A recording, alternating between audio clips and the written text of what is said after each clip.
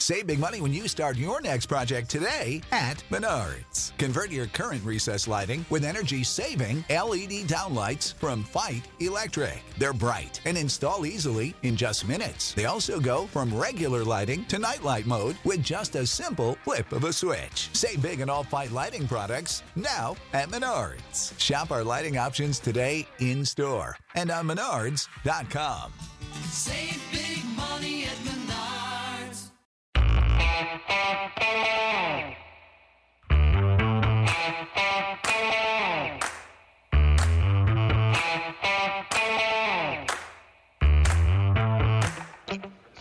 Hi, folks. Welcome to another episode of Film Study. This is Ken McCusick here with camp notes from August 9th, 2023. Not too hot today, in the mid 80s, I would say, out in Owings Mills. Full pads on today. Participation in general. Ronnie Stanley and Morgan Moses, we believe, had vet days, although we did not get official confirmation of that. In terms of otherwise, the various lists of injuries and whatnot that people are on, the PUP list is now down to just J.K. Dobbins, and we'll get to that exciting news in a moment. The NFI list, Mullen, Voorhees, Bowser, and Nick Moore.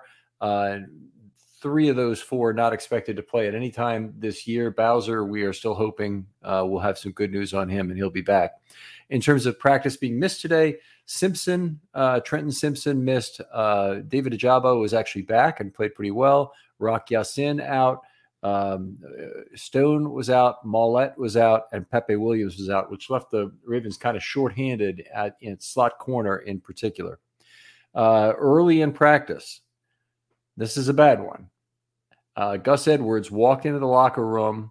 No obvious injury, but he left the field as we were switching to the other field. So kind of the media all walked by the area where he was leaving the field. So it's never good news when a player leaves the field. Did leave some opportunity for some of the other backs who are a little bit buried on the depth chart. Gordon got a few more carries, as did Keaton Mitchell in particular. So at least some benefit there for them. We certainly hope it's something serious for Gus. No new word on Dobbins. There was no John Harbaugh at the podium today, so that's not a big surprise. But his PUP status continues. Bateman is the big return. He returned from PUP, still is not doing any 11-on-11 or even 7-on-7 drills. He just practiced on the side and did some individual drills, and that was the day for him. I would say it was a physical and chippy practice, particularly by the defense, which they seem to be the more physical of the two groups, more eager to mix it up. The scoreboard showed a 64-58 win for the offense in a practice where I would have said, just looking at it, that the defense seemed a little bit ahead.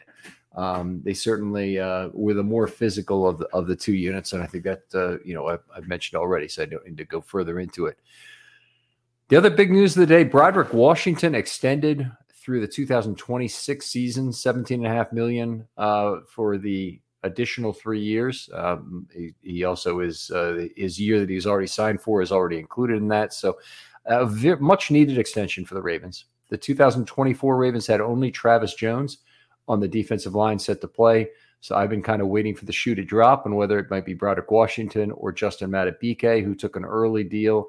I think the Ravens got a fair price on Broderick here. Might even really turn out to be an excellent bargain if he continues his development, plays a little bit better this year than he did last. He's an impressive man, and in terms of his work ethic, nobody does anything but praise it. So that's very positive. I'll have a little bit more on that at the end of the show, because he was included in the interviews as a kind of a surprise addition. He had some interesting things to say.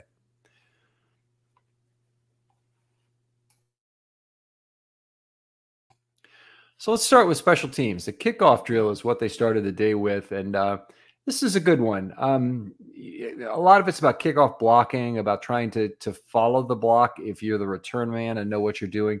But the guy who really stood out was Josh Ross, and it didn't matter whether he was blocking, where he was excellent, or covering, where he was also excellent. But he did a very good job of finishing his own one-on-one drop back block. So you start up closer to the spot of the kick. You drop back to a certain point where the blocking is set up. Then you have to execute your block and not hopefully let your one-on-one assignment get by. And it's just they start this with one-on-one, and they build up, as they do with most special teams drills, to be an 11-on-11 drill. So anyway, he looked very good.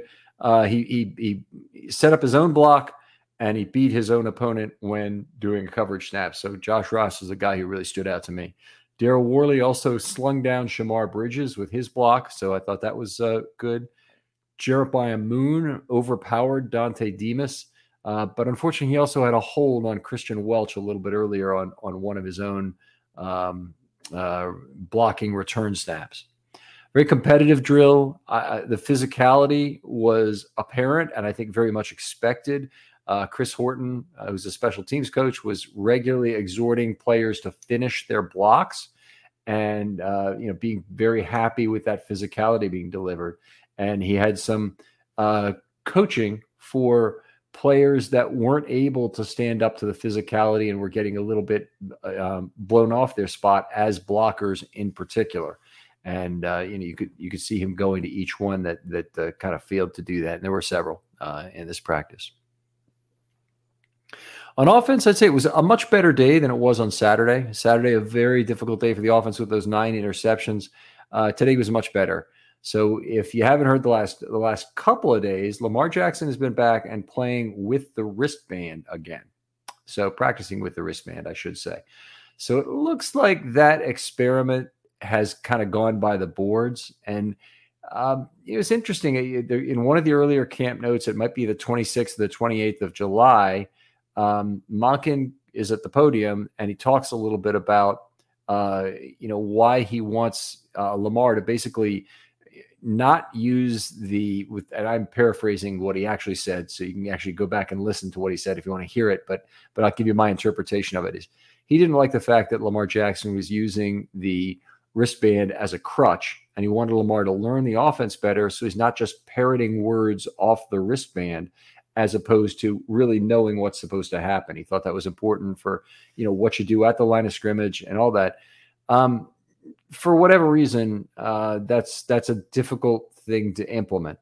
And, you could come up with a lot of reasons why it won't be true. I won't go into that. But anyway, Lamar is wearing the wristband again and calling the plays, presumably from that, although I didn't, I wasn't in a position to hear if that's what's actually happening in the huddle. One thing we saw quite a few times today was Jackson's connection with Devin Duvernay, who was probably the best receiver today. He hit him several times, and it's when he hit them that's important. So he escaped the pocket to the right, and he hit Duvernay. Duvernay found space. You really love to see that on the extended plays. A player who develops trust with Jackson. I think Jackson trusts his hands to a good degree, so it's really nice to see that happen. The very next play after that extended play, he hit him for a 10-yard gain on the other sideline. So nice to see that trust being built up. Obviously, Duvernay had a fair number of targets last year and earned some trust from Lamar, I'd say, in terms of his play and his good high percentage catch rate. But this is good to see it continue. And with all of the other options that Lamar has in Beckham and Andrews and Aguilar, Bateman when he comes back, but with all the other options he has, and Zay, of course, it's nice to see Lamar still having that trust for a player like Duvernay and still to feel like he'll be an important part of the offense. And I really think he will be this year. We'll see him on the field more than a token number of snaps. Jackson had one interception on the day. It was on an overthrow that was collected by Jaquan Amos. I could not even tell you who that ball was intended for. I can tell you it was overthrown because it was thrown into empty space. I don't think it was a throwaway intended to fall in empty space. So I couldn't exactly tell you, but Jaquan Amos did a really good job of digging it out, not letting it hit the ground and collecting the interception that was the only one of the day. For the second consecutive day now, John Simpson was starting at left guard. Now, if you caught the show last week, the last time Harbaugh was at the podium that I recorded it, he indicated that would happen, that switch would be happening next week, that Simpson would be moving into left guard and Saleh would be moving on the twos. That, in fact, is exactly what happened. So that's the only change on the offensive line was him at left guard. Once you get past the fact that both Moses and Stanley had the day off for some reason. So John Simpson at left guard. Yeah, this is one of these situations where I got the question, do you think it bodes better for Simpson to be second or first in terms of his chance to start? And I have heard this in terms of companies trying to do things like giving each of two people either 2 or 3 years to run the company so they can retain two very talented people where they'd like to keep them both, and maybe they have each very important parts of the business they run. Well, anyway, if in that sort of a situation, I think you're better off being second. And the reason is you have a chance to react to the person ahead of you and the mistakes that they made. It might be some of that we'll see from Simpson as well, that, he has his own problems in terms of a lot of penalties. And so we'll see how that goes in the preseason. But Saleh has his penalties with inexperience and some potential issues with pass blocking that hopefully we'll see Simpson shine a little better at. So if you had to tell me who's ahead right now, I think that it's probably pretty darn close, but I think that Simpson, I would say, is the slight leader right now in terms of his likelihood of being the starter come opening day. Let's see. Zay Flowers had a nice tip drill completion to himself near the left sideline, 15-yard catch. He didn't do a lot today. He was targeted a couple times, short plays, 7-on-7. Just weren't any big explosive plays to Zay today. Nothing way down the field. Nothing where he, made a move that made people ooh and ah. The people did ooh and ah over the tipped ball to himself. That was a nice play. But there wasn't any of the leaving a cornerback in the dust situations that we've seen from him and from some of the other receivers over the last few days. One-on-one drills, I had a few plays I wanted to talk about. Shamar Bridges had a drop. He also overran a 40-yard pass down the right sideline. So you want to, your one-on-one reps are pretty good opportunities. They're also, because the quarterback doesn't have a bunch of options, they're also reasonable opportunities for the defense as well. But you need to do the best what you can to position yourself to make a move on your opponent in a one-on-one drill and hopefully to find the football and get it. And the first time he dropped the football, the second time he never found it. And that's not obviously an ideal combination for Bridges. Nelson Aguilar had probably the move of the day. He lost JAD with a double move for 10 plus yards of separation, I would say. Thing of beauty, and Nelson Aguilar is having a pretty big camp at this point. You'd have to figure he's going to get some significant snaps too. So it's nice in terms of the receivers not just have Bateman back, which would be the single biggest factor of all, but that OBJ and Aguilar aren't walking wounded. They aren't missing a whole bunch of time during camp. They're available, and it looks like both of them really want to play a significant role for the Ravens this year. I think OBJ is kind of predetermined by the contract size he has. I don't think it's as obvious with Aguilar, but I think they will find a roster spot for him, and I expect him to have more than a token number of catches. So I wouldn't be surprised if he would end up getting 2 catches per game, or 2 targets per game, I should say, if he's with the team. I mean, he's looked surprisingly good in camp, better than I thought he would. Another guy who showed up in the one-on-one drills was Sean Ryan. He blew by cornerback Corey Mayfield for a big gain down the left sideline. And it was one of these things where Greg Lewis went to him right before the play and seemed to whisper to him something. And it must have been like overriding whatever the play call was supposed to be, and just telling him, go ahead and beat this guy deep. And sure enough, he did. And Mayfield couldn't stay with him down that left sideline, long completion.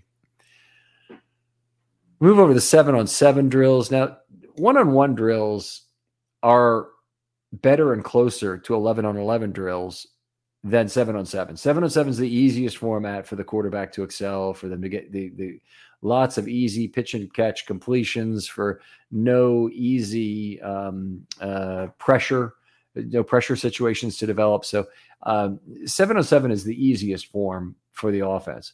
And Marcus Williams had a big hit on a catch by Aguilar, but Aguilar held on. Another, definitely plus play for Nelson. Just like in the one-on-ones, Sean Ryan again beat Mayfield for a 40-plus yard gain. The play after Mayfield had just made a very nice play, clubbing a ball free from Makai Polk. So a couple of, Mayfield certainly had his ups and downs. I think he had 2 interceptions on Saturday. But with the Ravens cornerback room in a lot of trouble, he looks like a guy that the Ravens may decide makes the roster for starters. Then they'd have him for 4 years. And he might be a guy who sees playing time this year. So it'll be one of the players I'm certainly looking at during these preseason games coming up. So that's very exciting. Other 7-on-7 action, Christian Welch had a near INT in coverage of Vokalek, and that was 10 yards right in the middle of the field between the hashes. Vokalek has been all over the field. In fact, a number of the great defensive plays in this game, they weren't necessarily bad plays by Vokalek, but Vokalek was the target on a number of these plays and ended up pretty well targeted for a physical beating by the defense, as we'll get to in some of the rest of this. But anyway, Christian Welch, a near INT in coverage of him. Move on to 11-on-11. Number of things happening. Jalen Armour Davis, has had a very difficult camp, in my opinion. I know there's people who want to pull the positive out. There's people who want to say the positive in terms of coach speak. But in my ability, that third corner job is wide open for the taking. And he's one of the guys saying, I don't think I deserve it, by his play on the field. And that's really unfortunate. But today he was flagged for a 40-yard DPI on Odell Beckham down the right sideline. Flag run out very quickly. And all of the troubles he's had, some of it with penalties and others of it with just the ball, getting to the receiver even when he's there, are a function of him not finding the football in the air. He doesn't really seem to do that very well at all. Doesn't get his hands on the ball well. Ball skills are negligible for Jalen Armour Davis. So he's got to bring something to the game there. He's either, and the third thing he could bring is a bodacious club of the sort that Marlon Humphrey has. Now, Humphrey can do other things for you on the field, and he can find the football, but he can club that ball free too when it's at the catch point or just coming down from the catch point, which is something, if you're looking for a hope for Davis, I think it would have to include something like that, because he right now the ball skills are not there. He falls for too many fakes. He's too easily, manipulated by the receiver. And I think that's, could get him. And it's part of what is making him grabby. And I'm afraid that will turn into penalties if he gets significant snaps during the season. We certainly hope Rock Ya-Sin is healthy. But I think right now, if I had to say, I think the Ravens are still looking for another cornerback. They need a Sam linebacker, but they need a cornerback every bit as much. So that corner situation is pretty dire right now.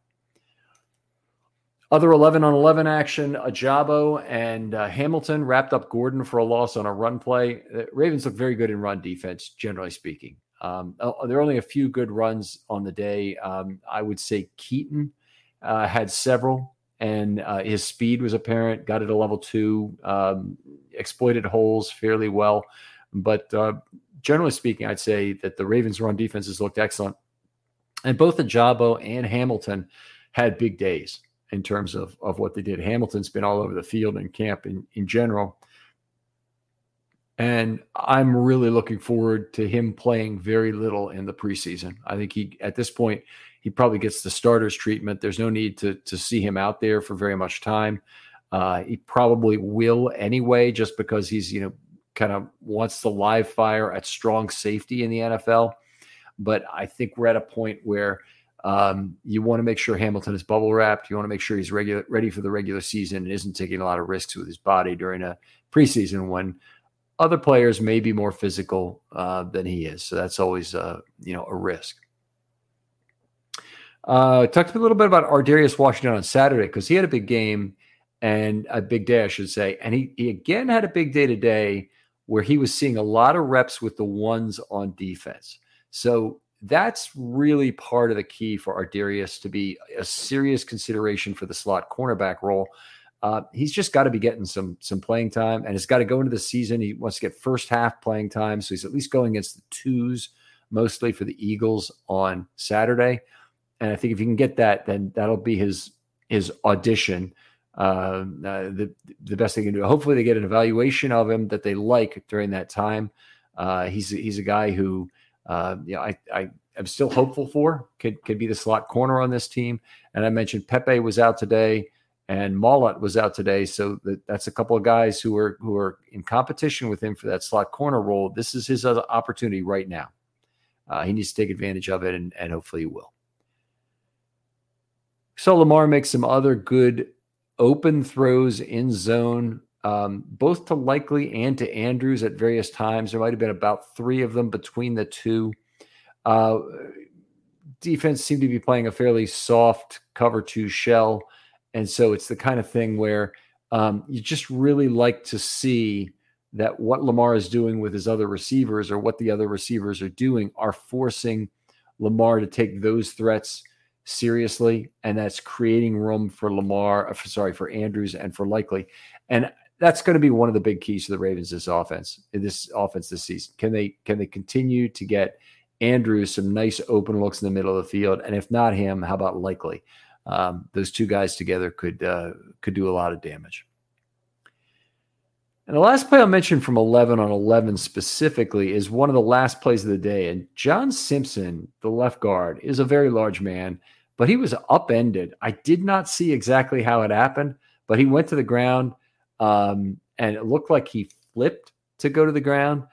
He got up. He was not hurt, or at least he was not apparently hurt, but he then got a razzing chest bump from Odafe Owe, who was making a lot of noise, and it came up to, give him a chest bump. So, insult to injury addition kind of thing by Owe there. But the defense, obviously, they're playing cocky.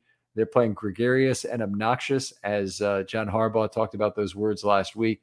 And I think they're really enjoying it in terms of what's going on.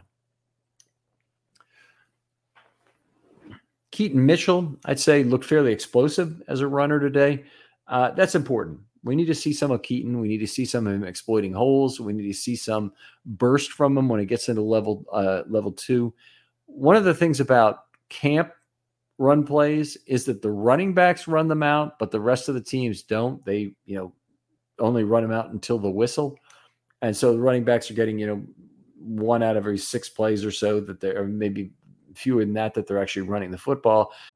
You know how to book flights and hotels. All you're missing is a tool to plan the travel experiences you'll have once you arrive. That's why you need Viator. Book guided tours, activities, excursions, and more in one place to make your trip truly unforgettable. Viator has over 300,000 travel experiences to choose from. Everything from simple tours to extreme adventures, and all the niche, interesting stuff in between. So you can plan something that everyone you're traveling with will enjoy. Real traveler reviews give the inside scoop from people who've already been on the experiences you're considering. So you can plan with confidence. Free cancellation helps you plan for the unexpected. And 24/7 customer support means you can travel worry-free. Download the Viator app now and use code Viator10 for 10% off your first booking in the app. Find travel experiences for you. Do more with Viator.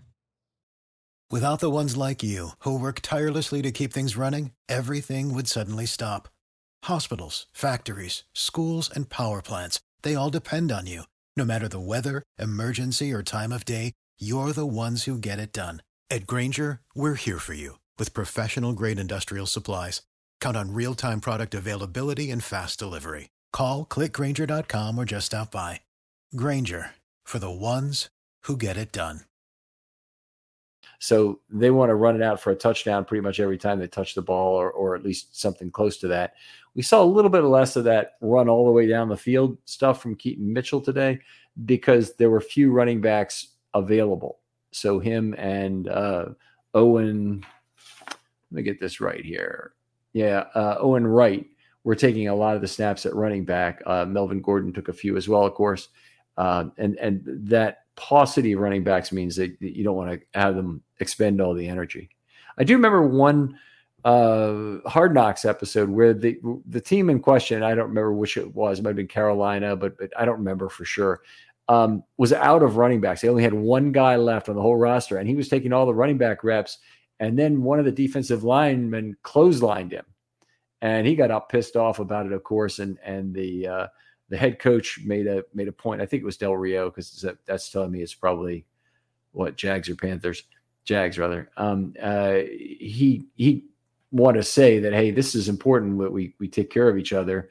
And I think that's something to remember always when we're having these practices, and particularly ones in full pads, that, you still don't want to go 100% hitting speed for opening day here.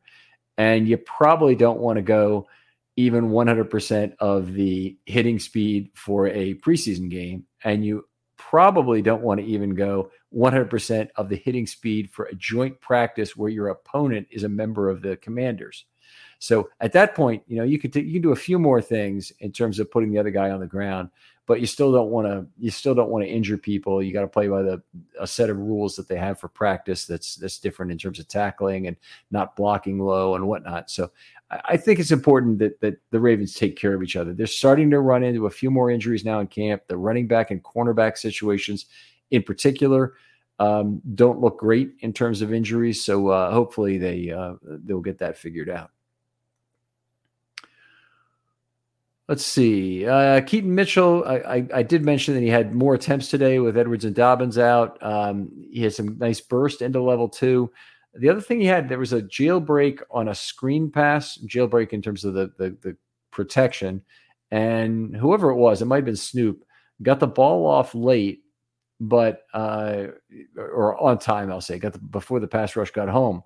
But Keaton Mitchell couldn't haul it in. And so, Mitchell's got to look for not just to be ordinary, but be extraordinary at this point in order to, make some plays, get on the team, get a significant role right out of the gate. He's very important to the Ravens because, he'll be around in 2024. Others won't, and including probably both Dobbins and Edwards. So he needs to figure it out and pretty quickly. What mark can he leave on the offense, on this team, on the coach's memory from a big preseason and some practices? Talking a little bit more about the defense here now. I talked about Ardarius Washington seeing more time with the ones at the nickel. I don't need to go back into that again. Brandon Stevens is back at outside corner, and that's honestly where the Ravens need him most right now. They're very, very short in that area. So we've seen, I think, a few philosophies that were present in camp early on that have kind of had to be unwound or unraveled because of the turn of events. And so, obviously with the Ravens situation of cornerback being dire, Stevens going back there makes a lot of sense. Maybe they keep a different safety, maybe they don't. But they'll have another option to go back to that in particular. So Stevens, anyway, on the outside is something I thought made a lot of sense. The Ravens did have a lot of people to sift through, but they no longer have Mullen. They're missing some other guys like Mollett and Demarion Williams right now. JAD is not playing particularly well. So that combination of things, I think, is a good enough reason to move Stevens back to the outside. And I kind of hope he stays there, and I'm going to be very interested to see where he plays in the preseason. I think it'll tell you a lot about what the Ravens' plans truly are. Some other defenders that had a big day. David Ojabo forced Owen Wright to the sideline after a short gain while in coverage. I wouldn't normally mention a play like that, but it's nice to see Ojabo adapting to some coverage responsibilities and doing a good job with it. So, you have to see him be a downhill player and see him diagnose and stay with a receiver in such reps. And I think he did a good job on that particular play. On the very next play, he met Owen Wright in the hole for no gain. Owen Wright was the running back that he tackled, air quotes, on both those plays. But Ojabo also had a big physical hit with, I believe, Roquan Smith, on Vokalek. So Lots of nice plays there for in a day for Ajabo, and hopefully he can keep that up. And another guy that I'm really looking forward to see play in preseason a fair amount. So we'll see. I think the most interesting thing about Ajabo during the preseason, I'm interested also to see if he can get to the quarterback, if he can make some great moves, if he can show some compound moves that are clearly, something that Chuck Smith has helped him with. I'm looking for all that, but maybe most importantly of all, I want to see how he can cover. I want to see how he can drop back off the line of scrimmage, and if the Ravens can convert him potentially into a Sam linebacker, given that they don't have anyone else right now. So important preseason for him, and he's a guy I'm definitely watching. Kyle Hamilton was in the backfield all day, run and pass. He continues to be one of the really dominant players in camp. There's not a lot more to say about it other than he's also outgrown the need for him to play very much in the preseason. So I kind of hope they don't do that. But anyway, he's got another fine day today. Roquan Smith, I got 5 plays for you from Roquan Smith because he had a very big day. And if anything, he was too physical for this practice. So, you're in pads. You want to hit at some point. Ideally, you do that to an opponent. But in his case, he made 5 plays. I'll go through them here. He forced out Prochet on a jet sweep. So a little pitch play in the backfield or a jet sweep. And he stayed with Prochet and pushed him all the way to the sideline. So I thought that was good. He had a pass defense at 5 yards that he dislodged from Ben Mason. Now, Ben Mason has had absolutely an awful camp of not being able to hold on to the football, but Roquan gave him one more to remember for the road. So that was another good play. He had a downhill play on Vokalek, 5 yards between the numbers and the left hash. Positive play, not his only play on Vokalek. He and Ajabo delivered a big hit to the tight end to dislodge a ball 5 yards, 4 circle. That's I am my shorthand, 5 yards past the line of scrimmage and between the right hash and right numbers. And that was in 11 on 11. He also had a pass defense intended for Vokalek that came from Josh Johnson. So really good day of getting his hand on the football, and he looks ready to go. And more than anything, you look at this defense, and they didn't just play more physical because they wouldn't have to. They can play brother. They could presumably turn their level of effort down to brother-in-law play, but they haven't done that. They've been very eager to play football hard in order to try and get better and get ready for that regular season. So Roquan's been one of them to do that. Continuing on, Marcus Williams had a PD in coverage of Charlie Kolar. There wasn't a whole lot to report on that one other than it was about 5 yards between the numbers and left hash. Good play. Patrick Queen had a hard tackle on Keaton Mitchell on one of the most physical plays of the day. And I'll just say this. This is not a tackling practice. This is a non-tackling process. It's a do no harm to your running backs and wide receivers practice. So don't let them get hit hard. And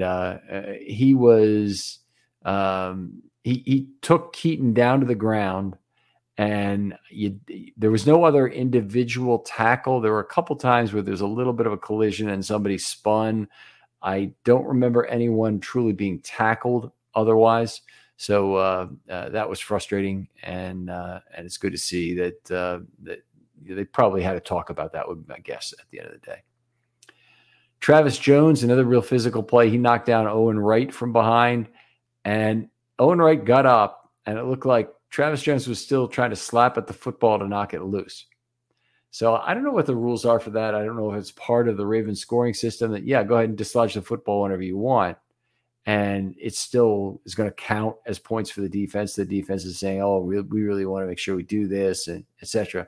But anyway, I think that Travis Jones is a little bit over the top in terms of his physicality on that particular play. Go move on to the interviews. I'm just going to take a sip of water here before we go.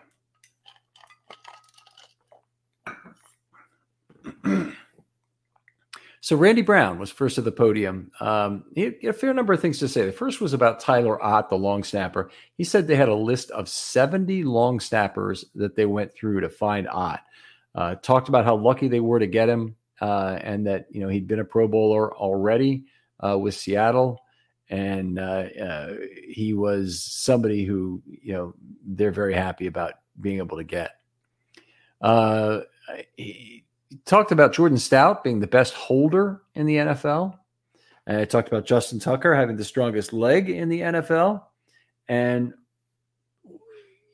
people asked a fair number of questions about, what makes Tucker great or this or that, related questions about what does he still need to work on, that sort of thing. He said the thing he does is he tries to hit every ball in the same sweet spot, an inch below center, right on that football. And that's how he is so successful converting such a high percentage of his kicks.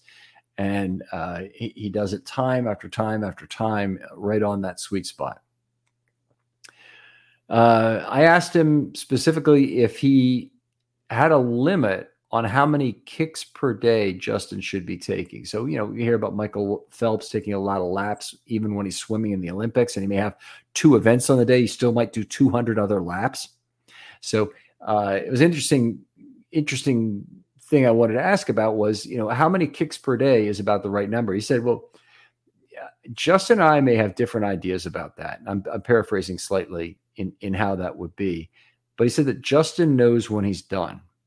And he kicks 3 to 4 days per week and might kick anywhere between 30 and 60 kicks per day. So maybe close to 200 total, maybe a little bit less. Maybe it's more like 160 balls per week that he may kick. And he tries to kick every single one of them the same. And I think we saw last year Jordan Stout take time from him as the kickoff specialist, which is probably indicative of some wear that they would like to remove from Tucker's plate. Of course, during the regular season, Tucker was right back there doing the kickoff, so it's not like that was a permanent solution. But it's maybe something that they'll consider going to again. Tucker was next up at the podium. He charming as always. He said he worries about action and not consequence when he kicks. So just keep doing things the right way. Hopefully things will work out, and you're not getting too concerned about the consequences of your action, but you're just trying to get the action right on a play-by-play basis. That's the way I took it to mean anyway. He is now the longest tenured Raven, and of course he said he still feels like a rookie who can't be caught and makes millions and millions of dollars. But anyway, he's in a good spot, and he was very good at the podium. Tyler Ott was next up at the podium. He's the long snapper. He talked about his path to the NFL from being a toe kicker himself. And I think this might have been in high school, might have even been before then, to a long snapper. He says this is something that he never really had to think about. He was really a tight end for his college career, and it wasn't until later in his college career that he really saw that his path to the NFL was as a long snapper. And I guess they probably, anybody who wanted to talk to him was probably, calling him up with that in mind. And he thought, that'll work. But the plus side of it, he said, is that he didn't ever really have time to think about long snapping and some of the consequences of how important it was. So hopefully that's something he brings to this amazing group of players. Jordan Stout, who Randy Brown, obviously said is the best holder. It's really nice to have a 3-man wolf pack. And Tucker did mention that he's going to try and come up for a different name for that. But he just really wanted to mash footballs. So maybe the Mash Brothers or something would be a good way to do it. But anyway, those 3 players, extremely talented, and it was nice to get them all at the podium in a single day. Jordan Stout was the next. He did a punting camp during the offseason. I always find that good to hear. Whenever players are doing football-related, position-specific coaching during the offseason, I think it's a very good thing. Doesn't even have to be the perfect situation for it, although you can make it perfect by finding your mentor in such an arrangement, or just having other people around the league that you can talk to who play the same position as you. So anyway, glad to hear that Jordan did that. He said the comment was made to him about Randy Brown calling him the best holder in the NFL, and he said he agrees that he's a very good holder, and he had some faux humility that kind of went up front of that, but very confident guy. Knows he's a good holder, and his teammates certainly back him up on that, and very positive thing. Broderick Washington was the last man of the stand. Now, Broderick Washington, it was just announced early in the day, had signed this contract extension, something we've really been expecting in terms of getting a defensive lineman other than Travis Jones signed for 2024. So this is a big one. One thing you really take away from Broderick's time at the podium is he's an extremely thoughtful respondent. So you're told in a deposition, and I'll let you think about that for a second. I need another drink here.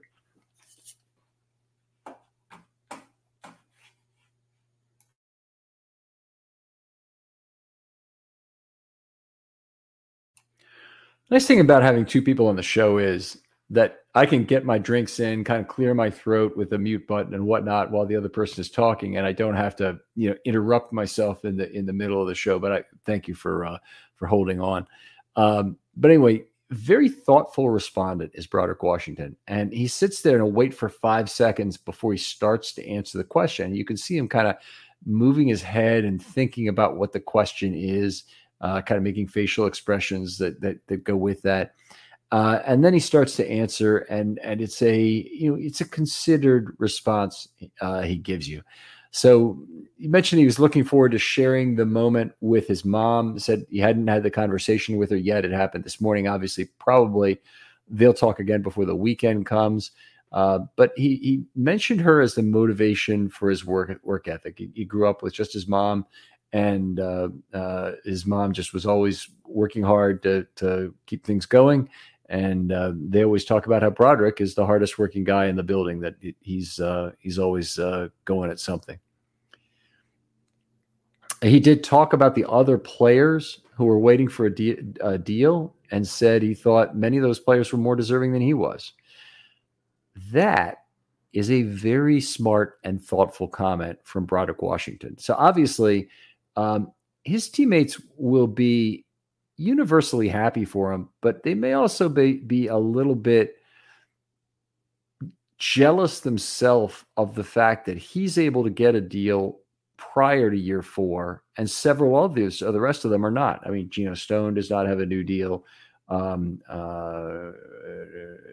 Patrick Queen, J.K. Dobbins, Gus Edwards will be a free agent, even though he's not a 4th-year player. There's some others I'm missing. Justin Madubuike. So, there's multiple players on the team who haven't been as fortunate as he does to get the contract. And I think the Ravens have picked Broderick for a right player, right price benefit. Broderick is a guy, because of where he is in the salary scale, that is more likely to look at this as divisible benefit is on the table. He'd like to stay in Baltimore, and they can, he takes a little bit less risk and a little bit less money, and the team benefits from that also, and fulfills a need to get the defensive line addressed prior to 24, and also to have another player under contract who is affordable, with Lamar Jackson making the money he is, with Odell Beckham making the money, with all that dead money that they pushed into 2024. So, Washington, a good signing for the Ravens. I'm very happy they have him for the next several years. One of the other interesting things, they announced at the end of practice, and he was congratulated by his teammates. So classy move. Whenever somebody gets a promotion, if you can do that and kind of announce it as a surprise in front of a crowd and get the expected response you want, I think that's always a positive thing when you could do that. Was asked about learning from Chuck Smith.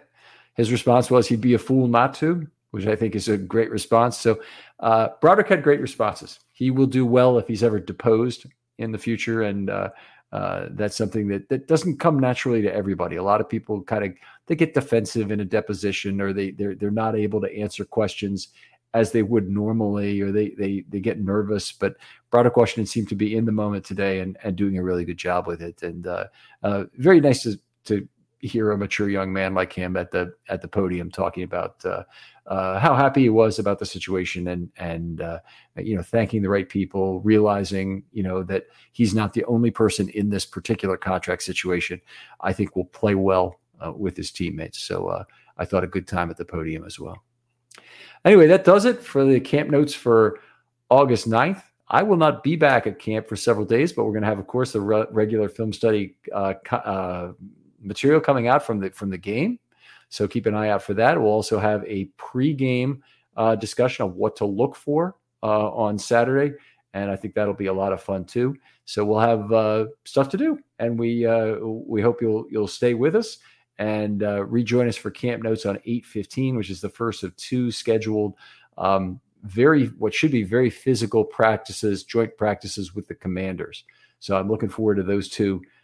In particular, they'll split the offense and defense onto two fields, and they'll be both going at once. It's really quite a show. It's very much a three-ring circus. You can't see everything when this is going on, but I'm going to do my best to get in a good position that I can take some good notes and report on this with camp notes on that day as well. Thanks for listening, and we'll talk to you next time on Film Study.